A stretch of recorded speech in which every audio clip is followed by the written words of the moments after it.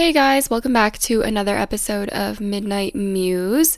It's been a hot minute since we've chatted here, but I just wanted to take a little break this week from interviews to chat a little about what's been going on.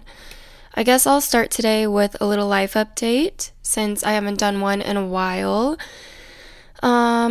So lately I've just been trying to make things work with photography and a new company that my brother and I decided to start. It's been pretty busy, but it's been really exciting so far. So I'm adjusting to all of that and just trying to get into a good, solid workflow. I can't really go into what's been going on as far as projects go, but I think that once things are live, I'm allowed to reshare and basically just tell you guys what projects we've been working on. It's been tough, I think, just trying to make ends meet with the virus and, just trying to constantly pursue happiness. It's been really exhausting, to say the least, and I feel like I've learned so much about myself and what I value this year. I think it's really easy to slip into negativity, and I know I've had a hard time trying to balance my mental and emotional state with all that's going on in the world, and I know that I'm not alone in that, especially after some conversations that I've had with friends and family and a lot of different people. Some people have had their lives completely uprooted, and worst case scenarios have played out because of the virus. And others have found the pandemic to be a positive for them. And I guess I'm in the middle. It's, caused my brother and I to start this company, which is amazing, but it's also made my social life tank and my mental health kind of tank. If I'm honest, I was supposed to go on some trips around the country, world, I guess. I was supposed to go to Brazil as well, but those trips didn't go through, obviously. And I was supposed to go visit friends, which was going to be my saving grace this year. But to be honest, I'm not really happy with where I live at the moment. I totally get the whole it's what you make of it mindset, but lately with two really, really important things tugging at me in opposite directions, it just kind of clashes. And I guess that's why I've just been having such a hard time figuring out my next life move. My boyfriend is in Milwaukee and has to be there for at least a few more years. And I'm really drawn to Chicago as a booming market for my line of work and the ample opportunity that it has. I know that how I market my business now will either set me ahead or behind for the next couple of years. And so they're not that far apart in terms of location, the cities, but I feel a pressure of following what I know will mean the most to me when I'm at the end of my life and looking back at it, and that's like family and love and friends and whatever, but at the same time, I'm the type of person that has always been very independent and found a lot of meaning in what I do, what I create, and what I do for work.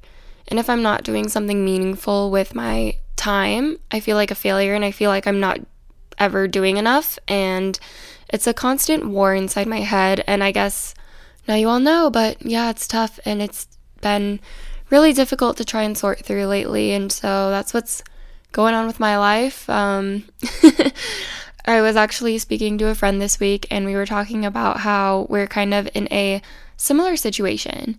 She's actually married and a couple years older than me, but her and her husband are looking to move and figure out what works best for raising a family, but also for their work. And though I'm not married, I've got a significant other and just trying to navigate where to go and what my next move is. And, I'm just such a forward thinker and I'm always thinking about my next 1, 2, 3 steps, because I know the seeds I plant today I'll reap in the coming years, which I guess is why these problems feel so present and like I have to fix them now. But really, it's like, do I have to have my life figured out in this very moment? Absolutely not.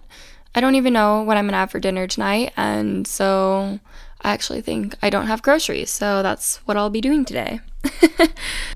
Anyways, my friend and I were talking a lot the past couple weeks about the pressures we face as modern women and the desire to have families and we value pursuing strong relationships, whether it's familial, friendly, or romantic, and we somehow have to balance that with the pressure of being strong and independent hard workers that can also make a name for themselves. And sometimes I wish there was just someone out there to tell me exactly what my next move should be. And I guess that's what keeps life interesting, but it's super hard to navigate, especially in this season of unknowing, which we talked about this morning as well. Like, it's just this weird corona period where we feel like we can't plan anything because nobody knows when things will clear up and the world will beat this virus. So we're stuck not knowing and not being able to make solid plans for a lot of things, which just results in a lot of unanticipated anxiety. And it's tough. It really is. It seems like that's what most people are trying to go through right now, at least all of the ones that I've talked to, and trying to figure out what's going on and how to adapt and how to plan for a next move loosely, just sitting in the unknown. And there's only so much we can do, right? And today's episode isn't about boys, rather, but nonetheless, it's about broken hearts. And I feel like a lot of people have had to go through a clean out this year. And maybe you cleaned out your closet and donated all of the items you haven't worn in years. Or maybe you changed up your bathroom or, reorganized your room. But maybe you shed a few friends here and there this year. And what I've come to learn is that it's really, really hard to make friends as an adult. And there can be a weird, lonely period of time between graduation and settling down. And sure, we have our coworkers and our friends and family, but are we really hanging out with them all the time and actually hanging out with them like our peers seem to be doing on social media all the time? Probably not. And chances are you at least have had a lonely night here and there where you would have loved to go hang out with friends instead of just sit at home alone. And I took a pretty big risk, I guess, just moving to a new place without family or my significant other. And my roommate and I know each other from college, or I guess people have told me it was bold, but really my thought process was that it was just a next career move. So why not try a new, bigger market and see if I could make something creative work out here, And after I moved, I realized that this location is really, really isolating. It's in the suburbs with a bunch of older people, which means it's a bit harder to just naturally meet other people in my age group, especially since I don't have coworkers and my boyfriend lives a little over an hour away. And downtown Chicago is like 40 minutes to an hour south of me, so I'm just in a weird waiting period in the middle of nowhere. And to be honest, it's caused a lot of confusion and questioning, and it's all about whether, it's the right move and what my next one should or might be. And right now I don't know, and it makes me really uneasy.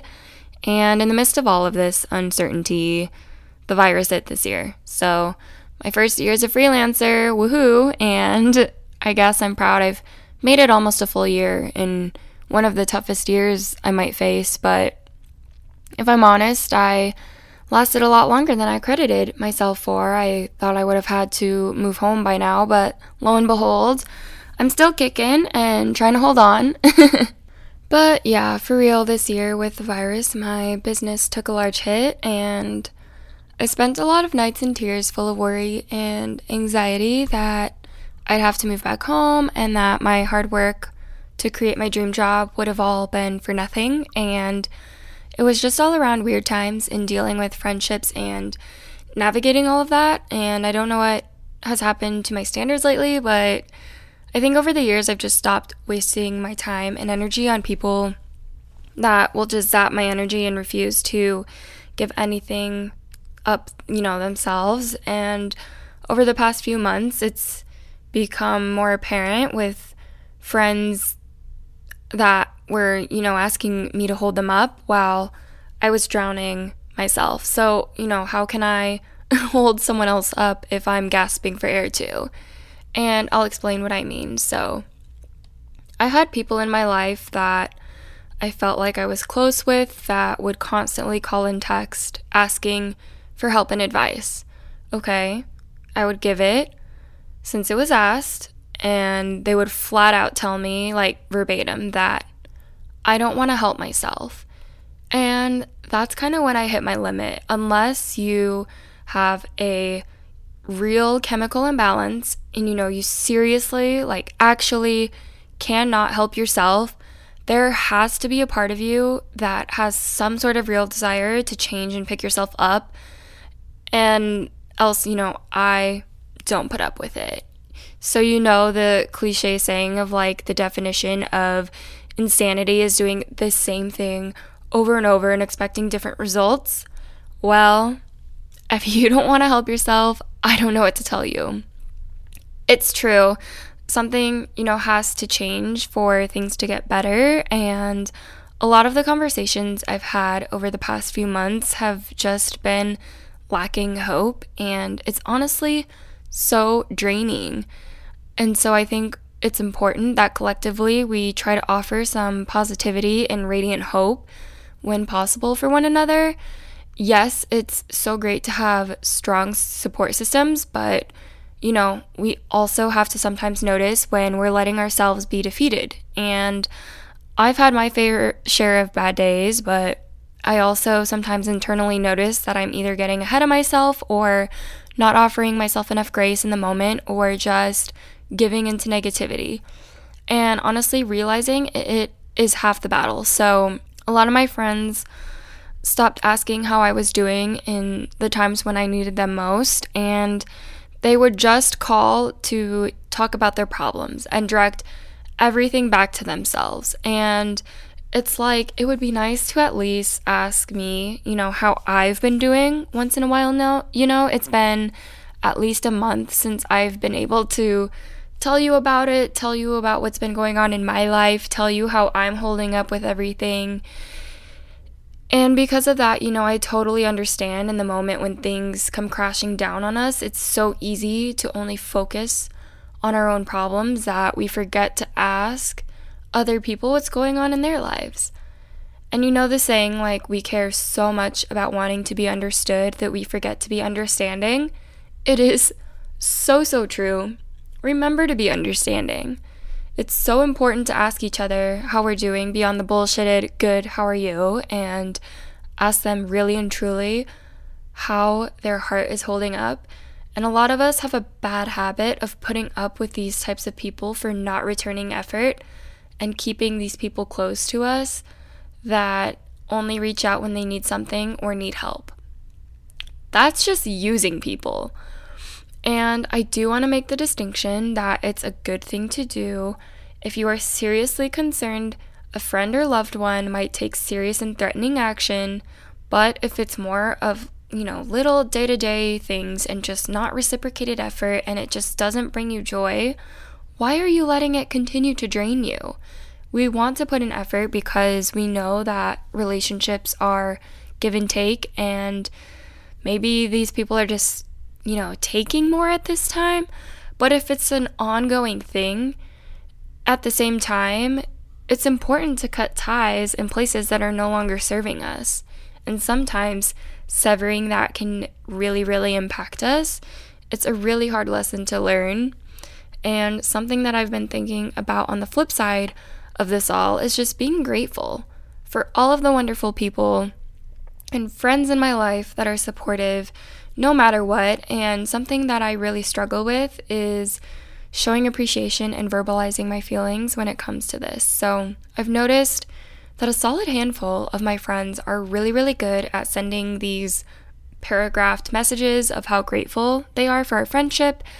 And they never hesitate to say I love you when maybe we hang out and we're hugging goodbye and they're like, bye, I love you. And I'm just like, And for some reason, that's just always been something I've struggled with. And I don't know.